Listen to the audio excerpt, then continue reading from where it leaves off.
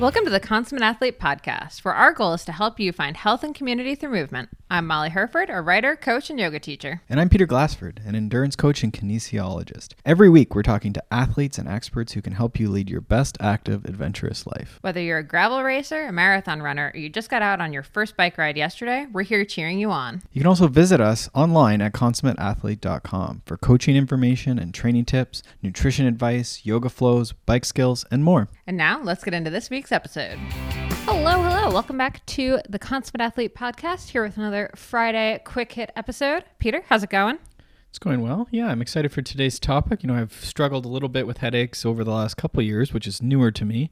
So I'm curious about our guest today. Yes. So today we have a cyclist and writer, Jessica McWhirt. She's based in Colorado, and I found her on Instagram a while ago, and I was super interested in talking to her. She had actually just posted, when we talked, she had just posted an article about getting Botox for chronic migraines. And she's been dealing with chronic migraines for almost 20 years as a cyclist. And, I really just wanted to talk to her about sort of how that journey has looked, both, just how she got into cycling and stuff, but also just how she's sort of both advocated for herself and tried to kind of solve this migraine issue while still focusing on her cycling and her career and sort of doing all the things. Right. I mean, it's always interesting to see, when someone's struggled with something or has a condition or an injury or a certain life situation, but has been, able to keep that part of their life, going. And I think that probably is part of the balance of things, right? So it is inspiring and also informative to hear these stories. I am perplexed by the Botox, so I am curious, where and what. So don't spoil it for me, but I am I am excited. Oh yeah, that's actually been a thing for a while. Okay. You don't really hear about it a ton, but apparently it does actually do some weird stuff that helps with migraines. I don't know. I would say it's probably not what most primary care physicians would recommend for sort of first line defense against migraines, but Okay. I have heard of people who deal with them chronically going and getting that. Peter's actually just thinking about this for himself, for like those fine lines, those wrinkles What wrinkles? All the ones for my big smile. Yeah. No, that's quite interesting. I mean, and then you see when you rub, I can sort of see that. I don't want to go too far down the mechanism or possible my guess here as a layman, but yeah, you rub your temples or your forehead, when you have so I mean, that sort of makes sense if there's any sort of muscular or I guess skin interaction with that, right? So interesting. Well, Peter's about to just get online just here and head across book the road himself, here to our local. Yeah, there you go. So if next time you see Peter and he can't smile at you, that's why. But maybe we should just let Jessica explain this before for we herself. make too many jokes. Yeah. Okay. Everyone enjoy today's episode with Jessica McWhirt. When someone asks what you do, how do you describe it these days? Oh man. I hate the automatic, like what I do for a living. But that's kind of the go-to. That's the thing that you do. But so I'm a digital marketing specialist for a startup that builds software for tour guides, like outdoor tour guides. So yeah. Oh. Yeah, I've been there for a couple of years. So I do that. And then obviously ride my bike and write when I actually can sit down and focus and do it like on my own. But when you write constantly for your own job, I feel like you kind of get sucked out of the creativity. So when it comes to my own personal stuff, I'm like, what do I say now?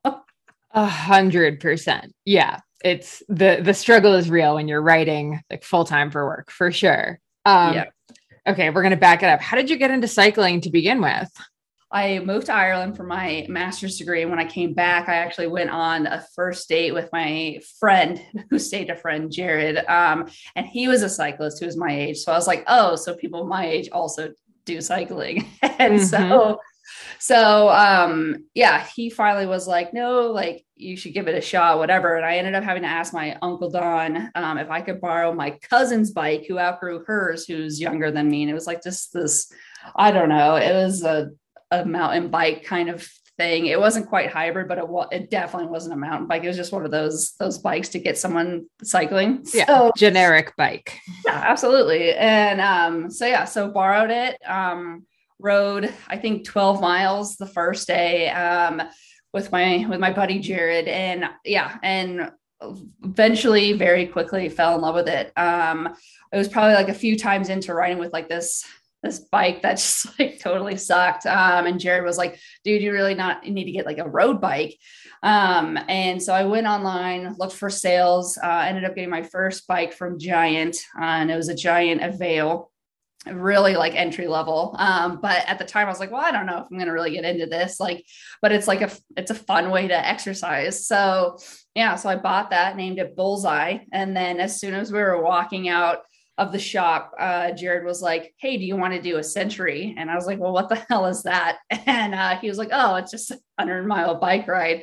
Yeah, exactly. So yeah, that was in January. I bought the bike, and then we did Elephant Rock in June. And so I first started off doing like the organized rides with Jared, and then he started getting more into the triathlon.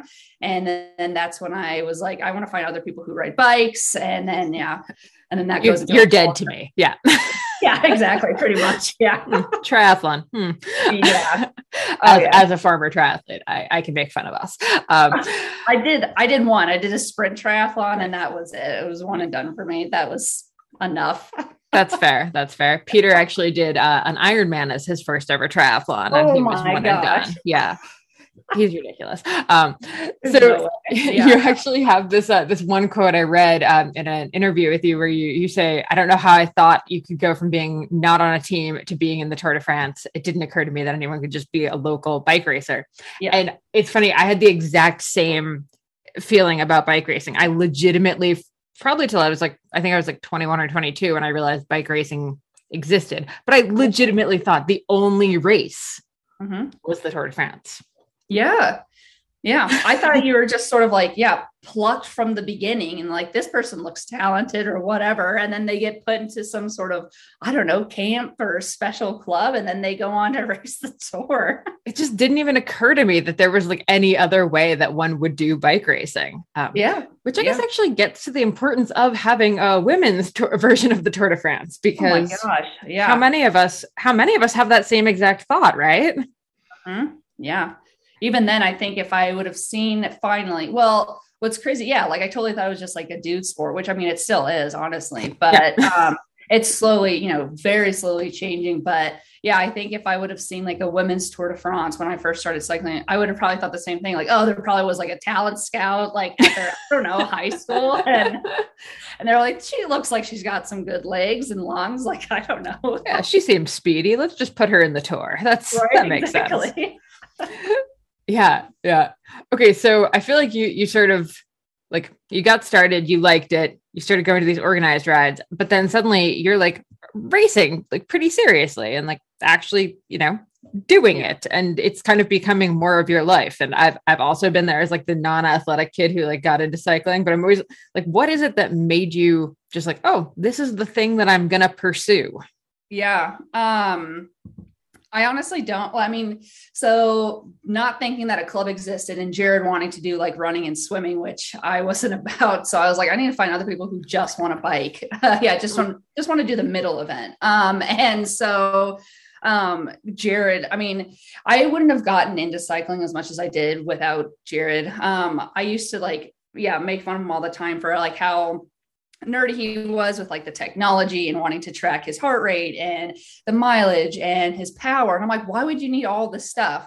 And I didn't have like the financial means to like buy all these things when I first started. So had it not been for Jared, like I probably wouldn't have gotten into cycling as much as I did. And I think that's probably like a big thing. Maybe, I don't know, probably a lot like for women, not to like generalize, but at least as my experience as a woman, I don't think I would have just been like, I'm going to pick up a bike and just figure it all out on my own. Like it helped a lot having someone like kind of like hold my hand through it all. 100%. Yeah. Yeah. And I think, like, I don't know, as women, we like that community and having that help. And I think we think more of like the things that could go wrong, or at least I do, where it's like, I'm going to get lost. I don't know how I'm going to get back home. Like I'm going to crash. Like, what if I get a flat tire? Like all these things. And having like a friend, it doesn't have to be Jared, even though he was a great person. Like I can rent him out, I guess. But he was just, he taught me everything. He like let me borrow a lot of stuff. He gave me like all of his old equipment instead of like selling it to me. He was just like, here, just have it. So I got a funky trainer from him that like was total crap, but it was a trainer that I didn't have before. And then he gave me like a really basic like Garmin computer thing that he like wasn't going to sell. So anyway, so I was finally like all set up with all these things. And when he went like the triathlon route, he told me, he's like, well, why don't you just Google like clubs in Colorado? And I was like, oh, that's a novel concept. Right. And so I did. And then that's how I found the USAC website, or the USA Cycling website. And then, and then just started like clicking around. And then finally it was like, find like your local association, which I was like, what is that even? And so like learning all this stuff too, while I'm like trying to just find like a club. And then finally it took me to the BRAC website, which is the Bicycle Racing Association of Colorado, which I was like, what is that even? So yeah, a lot of learning, a lot of clicking around. And so, finally found like this whole giant list of the clubs that were in Colorado. And I live in Littleton. So I was like, okay, well, I need to find something like close to me, because I'm not going to go up to Boulder, which is where all the clubs are. And so it's sort of like the little mecca, but so I ended up finding Pedal Racing at the time. And they've changed to Physio Racing now, but at first they had a club and a race team. And I was like, well, I don't know about racing. Like, I just want people to ride with, which I feel like is a lot of like how people get started too. They're just looking for people to ride with, and then they get like influenced to start a race. So then there was a women's side, which I was stoked about. And they were having like a brunch meetup at some breakfast place, and showed up. We were all like introducing ourselves. And at the time I was like, I just do like organized rides, which was like Elephant Rock, the Triple Bypass, Copper Triangle. So I was doing like pretty massive organized bike rides. And so I had the endurance, but anyway, they would talk about these races and they would get super excited. And what was really cool is that like, they didn't care if they were like last or they lost, or, if they were winning. Like, it was sort of just like, they were just excited to talk about the race in general. And what was cool about that team, when I first started, like, there wasn't a lot of pressure to come in first. I ended up putting that pressure on myself, which right, exactly. But so I was like, oh, wow, like these people sound like they're having like a ton of fun. And I would never have thought about racing. And they finally were like, you know what, you should try time trial, because it's a lot less intimidating. You start on your own. It's essentially a race against time. And the only time you're next to someone is if they're passing you, because obviously you can't, draft anyone in a time trial. And so I was like, okay, well, like if I'm going to dip my toes into racing, like that would probably be like the least intimidating one. Cause you're not starting in a pack, you're not finishing, whatever. So, cause I was super afraid of like crashing and getting hurt really bad. So, and then my husband and I were driving up to Estes Park one weekend, and I was on the USAC website again. And I saw that there was a Karen Hornbostel Memorial Time Trial Series, and it was a 7-week series. And instead of just signing up for the one race, I was like, yeah, screw it. Like, I'll just sign up for all 7. Why not? If I'm going to race, might as well just like throw myself into it. I like that all of this is like a very casual type A thing. Like, oh yeah, right.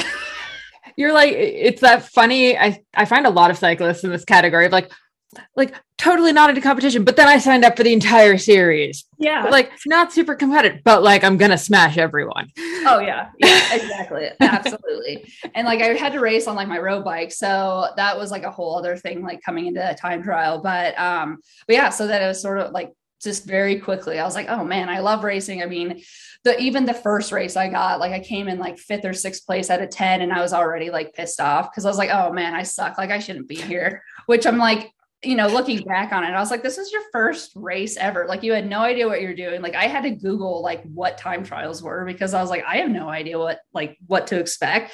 And it weirded me out that they held onto the back of your bike. And you're like supposed to, like balance. Literally no one showed me, like no one, the team that I joined, Pedal, no one was there at the time that I had signed up. So it was just me. My husband came with me because I was like, I don't know what I'm doing. Like I need some sort of support. And so like, bless his heart, he's like stayed, watched my bike while I went to go pick up my PIN number. I didn't know I needed like a BRAC license in addition to USAC. It was like a whole thing. I pinned my number upside down. So thankfully, like the volunteers who saw me waiting in line, like as we were like lining up to go like to take off. She's like, "Oh, sweetheart, like your number's upside down." I was like, "Yeah, thanks, great." So like it was just, I made all the mistakes that you could make. But yeah, and then afterward, like fell in love with racing. So then started doing like the bigger ones. So I would do road races, I was doing hill climbs, and then I was doing the crits, which were usually the scariest. But what I did notice is that there's not a lot of women racing. So you always had like smaller fields than the men's, because I would only ever see the men's fields. Yeah. So I'm just like, holy shit. Like, I don't want to go into like a group of 100 people and like crash like how all the guys do. Luckily, yeah. I mean, it's crappy that we don't have a ton of women racing, but it was also good for like a beginner. Cause I was like, oh, cool. Like there's only 5 of us here. Like that's easy to spread out. So Yeah. Yep.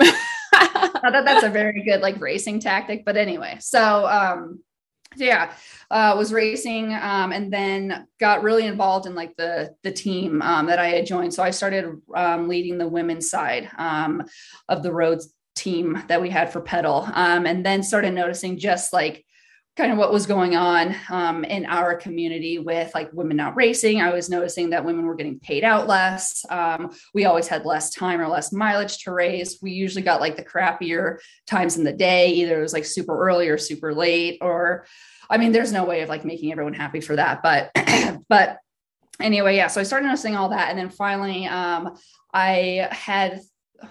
don't even know how it happened. I met Sean, who's the president of BRAC, at like an event, like a cycling function or whatever. And so him and I had started talking, and then I somehow got swept into becoming board of director. Like I didn't even get like the actual paper like filled out. Like I had to have like 5 signatures. And when he sent that to me, I was like, oh, that sounds like a lot of work. I don't really want to get 5 signatures. So I didn't, but then no one else signed up. So since I had like showed interest, I was like, hey, guess what? Like you're now a director. And I was like, okay, like, all right. And then that's when I started like the whole, like the women's initiative and stuff too, to get more women racing and try that. So yeah, I just threw myself into it within, let's see, I had only been racing like 2 or 3 years when I joined the board of directors. And then I had only been racing 1 year when I became like the women's road lead. So yeah, it's a whole other thing. Love it. I love it. And I think like what kind of is standing out for me here is just that, like, if you didn't know something, you Googled it and got the information. And I think a lot of people get really like, they don't know how to find like the local cycling team, or like don't know how to like do any of it. And most of the answer is like, you just like half an hour on Google and you'll probably find something. And like the team might not be the perfect fit the first one you go to, but like you can get started.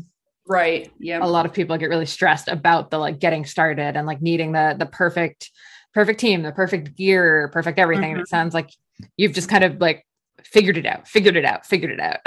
Yeah. I mean, I kind of have always been that way, but I've been trying to think of like how else like you could get in front of people. And it's like, I never saw like BRAC, like Bicycle Racing Association of Colorado. I never saw them at any of the organized rides. And I feel like organized rides is probably where a lot of people start first before just being like, hey, I got a bike, I'm going to start racing it. Like, I mean, I'm sure there's plenty of people who do that, but yeah, it's crazy. Like how, I mean, I don't know what I would have done if there wasn't like internet or Google now, because because it's nowhere. Like you don't see joining a team at like a bike shop. Cause like, I would never have known that. You don't see it at even like REI or something where it's sort of like a casual, like where you could pick up something like, cycling related, obviously.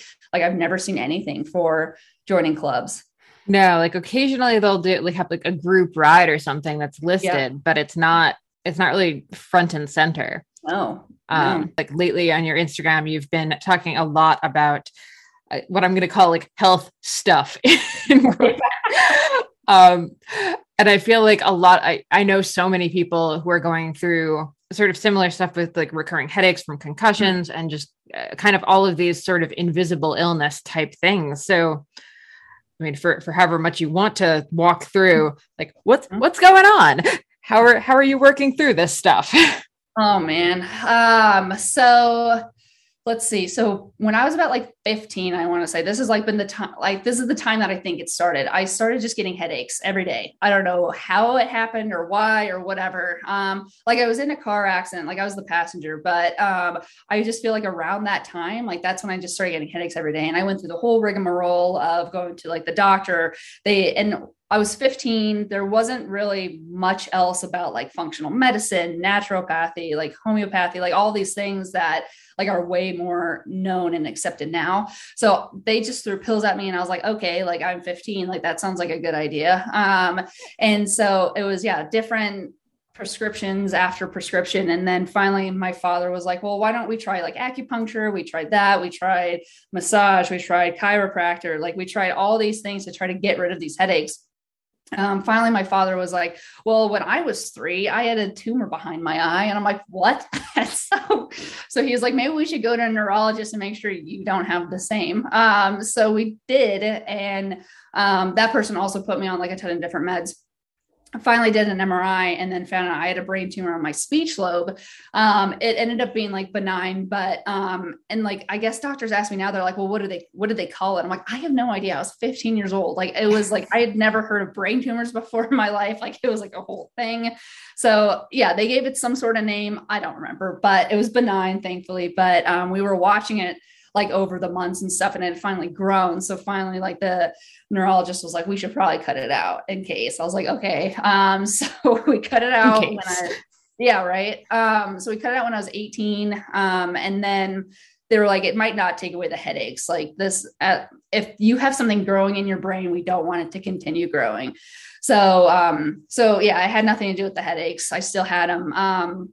And then finally, like I reached a point again and like I gave up on trying like to get rid of them. I just have dealt with them for the past decade.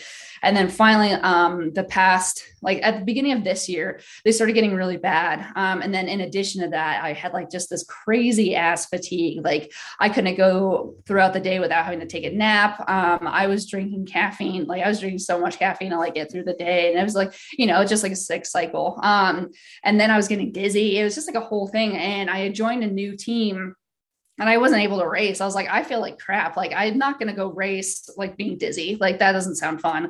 And I had also been burned out from the racing scene. Like last year with like COVID, I was actually pretty stoked that racing was stopped because I was like, I'm just so sick of like the BS that comes with racing. And I think a lot of people felt that way. Like we actually heard from a few people that were just like, oh my God, I got my weekends back. Like yeah.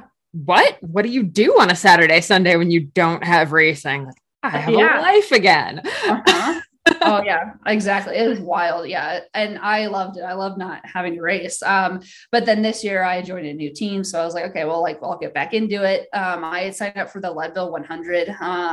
And so I was serious about, going to races, but I just like constantly felt like crap. And that was like the best way to explain it. Cause I'm like, I don't know what to like, my head hurts. And so that's part of like that invisible, like illness thing or like, feeling like crap is that, if you don't have, an actual injury people can see, they don't believe that you're actually injured. And I mean, I wouldn't consider myself injured. But it's like, if you have like the constant dull ache all day, every day, like I wake up with it, I go to sleep with this dull ache, like it's constant.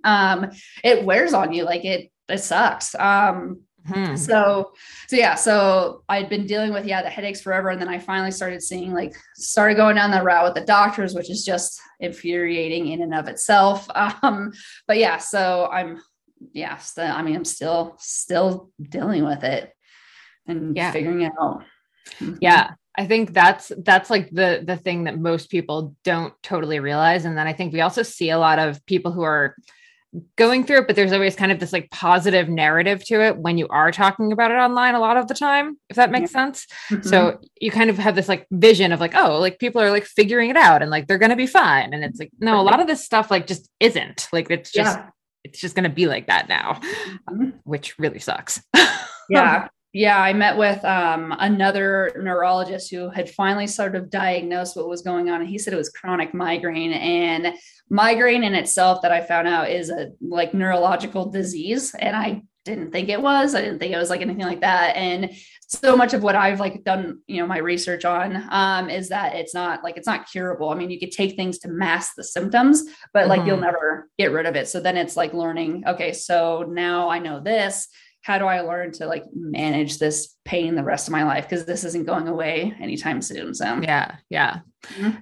So a lot of people, obviously, I think actually I've been seeing a lot more about chronic migraines lately. So I think more people actually have them than we've been like previously like led to believe. I think a lot of people just kind of thought they got a lot of migraines, right? But didn't really realize that it was actually like, no, this is all like the same thing. It's a continuation. It's not one migraine here, migraine here, migraine here. It's right, a steady thing. And a lot more people, I think, are either being more careful with or are dealing with like long-term concussion syndromes, which is, is like very kind of, they're not the same, but they're kind of similar. So, I mean, you're clearly like functioning and working a full-time job and like getting back on the bike and stuff. Have you figured out any way to like kind of manage getting through the day that isn't drinking a ton of coffee?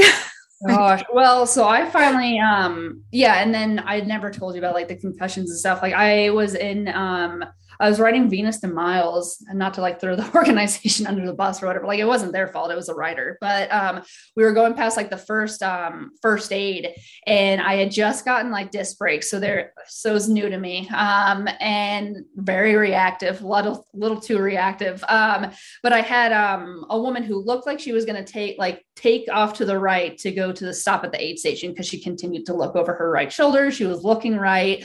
I was going to pass her on the left. And like, as you do. And all of a sudden she decided to take a really quick left, like cut over there's literally nothing that she could have gotten on the left side. It was into oncoming traffic. Like it was to a field, like there's nothing to the left. Anyway, so I grip my brakes really hard, as you do. And I flew across like, oh my gosh, like I endoed. So pretty sure like it was never diagnosed like as having a concussion, but I definitely had one, because I was super nauseous. Like I felt like crap. And then it was only 15 miles into this 100-mile bike ride. And I was like, surely we got to finish this ride. So we did. Oh no.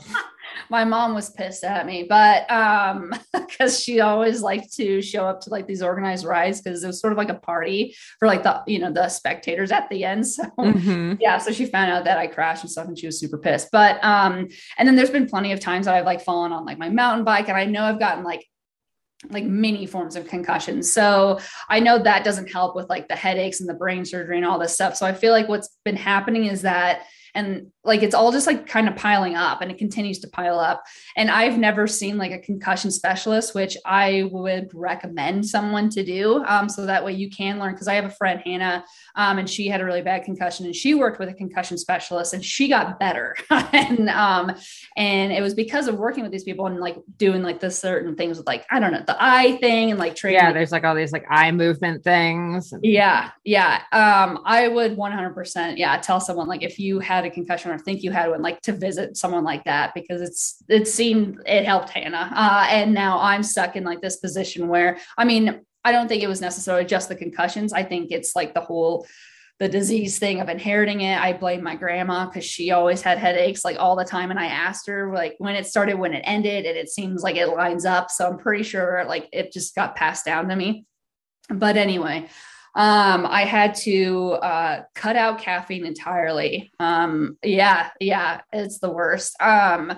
I mean, I'm starting to introduce it again now, but like around like March and April of this year, I cut it out entirely, because I had a feeling that was what was making me dizzy, because I was having so much. I mean, like I wasn't like pounding like, 5 Monster energy drinks a day, but I was having like, I would have coffee in the morning, like a couple of cups, and then I'd have pre-workout before like my Zwift races.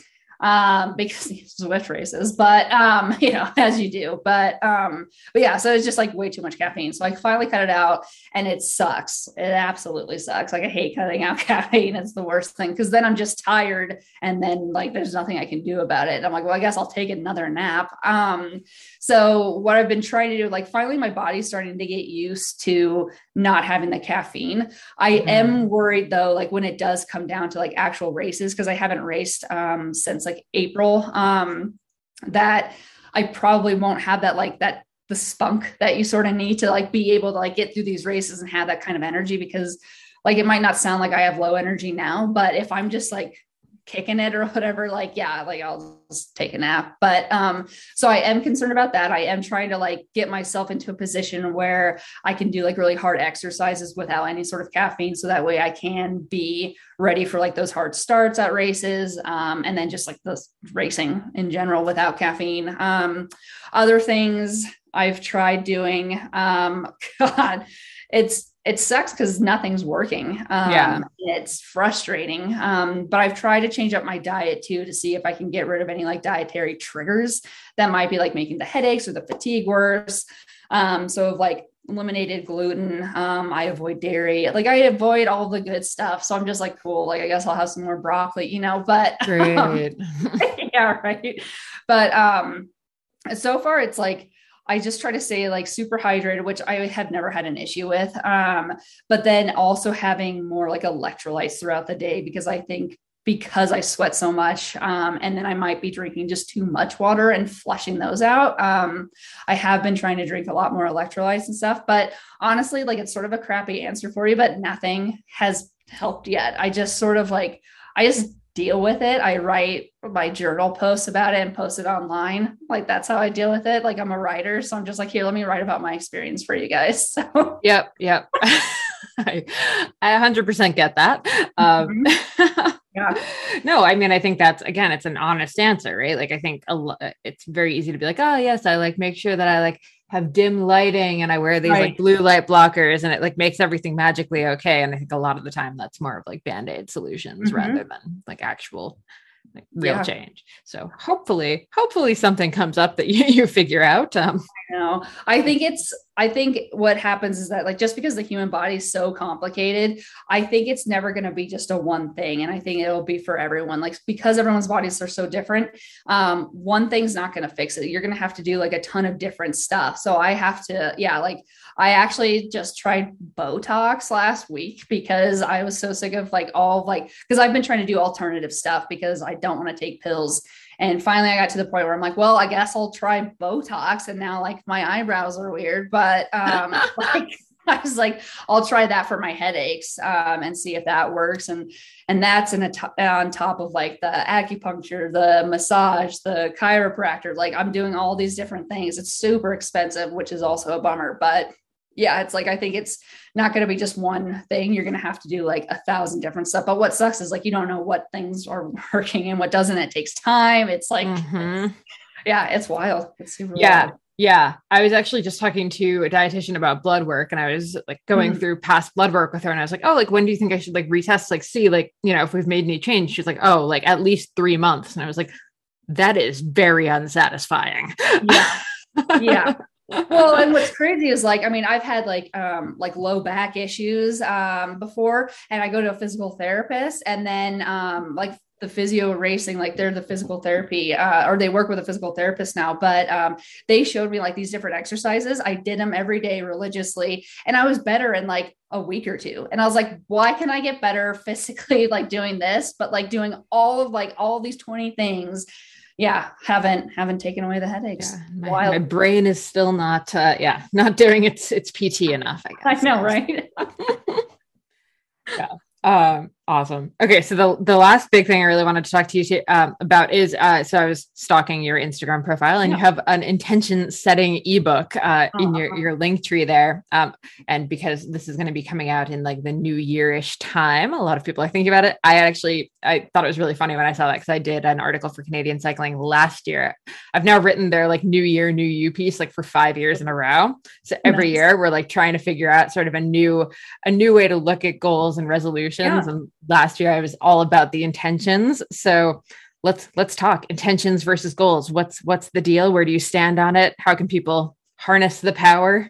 Yeah. I was thinking about this last night because I was like, what's a good answer for this? And I realized goals have always sort of like bummed me out too, because if I like, as a type A person, like if I don't reach that goal, which I always make super hard because I'm a perfectionist, then I get sad, and that's no good for anyone. But because like so for instance, like goals, I feel have like a definite end point. Like you either reach it or you don't. So all of my goals, like during racing, would always be like, I want to come in first place, like in every race. That was my goals. And then I would get super sad when I would come in second or third, or, God forbid, fourth place, not on the podium. And like, and it like wrecks your mentality. And it was making cycling or bike racing not fun for me. Cause I'm like, well, if I'm not winning, I always made the joke, like, if you're not first, you're last. And like, so I'd always say that, like, when I'm like on the top, like on the second step, and I knew like, it would sort of like trigger other people who didn't end up even getting on the podium. And so, and then it would always make me sad if I didn't get first place. And it was so stupid, because I was like, cycling should be fun. Like, and especially if, like, for people like me who pay a ton of money to stay in shape, have the equipment, like all the stuff to pay for the races, like the licenses, it's not a cheap sport, which I thought it would be, but joke's on me. No, everyone's always like, biking, it's so like eco-friendly and accessible. And I'm like, that's hilarious. Have you tried it? Yeah, exactly. Yeah, definitely not. But yeah, so anyway, yeah, the goals are, you either do it or you don't. So I either was coming in first place or I didn't. Whereas with intention setting, it's more of like a mindset. And it ends up being like less, like mentally taxing. Like, it's not one of those things like either you do it or you don't. It's like you work to do the thing. So for instance, while goals for me were increase my FTP by a certain percentage, or lose 10 pounds, or come in first place, with intention setting, I think going into this next year for racing, it's going to be like, have you heard of Mark Manson, who wrote The Subtle Art? Thank you. Oh my gosh, I was having a brain fart. Yeah, The Subtle Art. Yeah, we won't finish it. But anyway, so it was always like, for him, he had said, like, if it's not a heck yes or a heck no, I like that. I like the monitoring here. This is good. Trying to keep it PG. But that's what he would say. Like, you ask yourself, is it a heck yes or a heck no? And if it's, one or the other, you follow that. So my intentions going into this next race season are going to be like, if I'm, presented with a race, the race has to be a heck yes for me if I'm going to go do it. I like that. Yeah. And the heck yes has to be like, okay, am I going to have fun? Are my teammates going to be there? Like, am I doing it for fun? Or am I doing it for sort of like an externally motivated goal, which would be, well, I want to come in first. I want to get, points to upgrade to a cat too. Like, those are all my things. But I realized, with those kinds of goals, it was just bumming me out. And that's why I wanted to take a total break from it, which last year was, like, great for me, because I was so burned out with racing. And like most of the races I was in, like, I would get a podium step, like I would be on the podium. So like, it wasn't like I was coming in last all the time and I was bummed. I was just like putting way too much pressure on myself to be really good at a local bike race. Like, and it was so dumb. And so my husband would always have to remind me, like, hey, you're doing this for fun. Like, you shouldn't be upset to come in third place at a bike race that doesn't matter at the end of the day. And so, it was like a big mindset change for me. Like, I had to do that. So anyway, long story long, I think intention setting is, where you kind of do like a mindset shift, whereas goals are, like those hard, like you either reach it or you don't.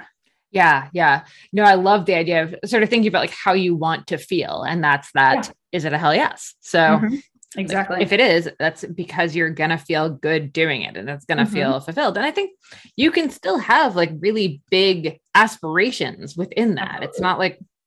It's not like you're magically like no longer going to want to win a race or something like that. Right. I'll even if I don't say it out loud, I'll still secretly want to win the race, but I have to, like, for my mentals, I definitely need to make sure that I'm doing it out of like fun or like challenging myself or being like more internally or intrinsically motivated, as opposed to those things that like just look good to people on Instagram, right? Like, no one cares that the race was like exciting for me, but they'll care if I came in first place and I have a picture of me on the podium step, like I have to think of those things that are off Instagram instead. Yeah. Always kind of a hard thing to do when we're now used to like thinking of our lives through the lens of like, what is this going to look like on my feed? Yeah. Oh yeah, exactly. It's crazy that social is what it is. I mean, I grew up without social media stuff, so it's wild it's wild to see like what it is now. Mm-hmm. Yeah. No, it's funny here because it's, it's getting to be winter in Canada and it's getting very cold. I keep realizing like, oh no, I haven't posted in like a week because it's like so cold that I'm just not taking pictures anymore because I'm outside and it's like very chilly. So I don't really want to like take out my phone. And I was like, oh, this is actually probably a really healthy moment in time for me. Like, not really taking any pictures. Great. Yep. Oh yeah. I realized that last year, that what I had to say like wasn't super important, like to be posting on Instagram every day. Cause I was trying to post every day, building like, my brand, quote unquote. But yeah, now I'm just like, whatever, it is what it is. Well, and funny enough, I was about to say, I actually love your Instagram because you have these like long form captions and you're really like talking about, you talked about the Botox, you talked about concussions and like everything you're doing right now. And I think it's very like authentic and it's like much more interesting than like the picture a day of like what's going on in your life kind of thing. So absolutely. I think people should follow you. And on that note, where can everyone find you, follow you, check out this intention setting ebook here? My handle is just Jessica _McWhirt. Thanks so much for tuning into the Consummate Athlete podcast. If you enjoyed this or any of our past episodes, do us a solid and leave us a rating or review wherever you listen to podcasts. And check out our book, Becoming a Consummate Athlete, over at consummateathlete.com. Questions or comments? Find us over on Instagram @consummateathlete, and we will see you next week.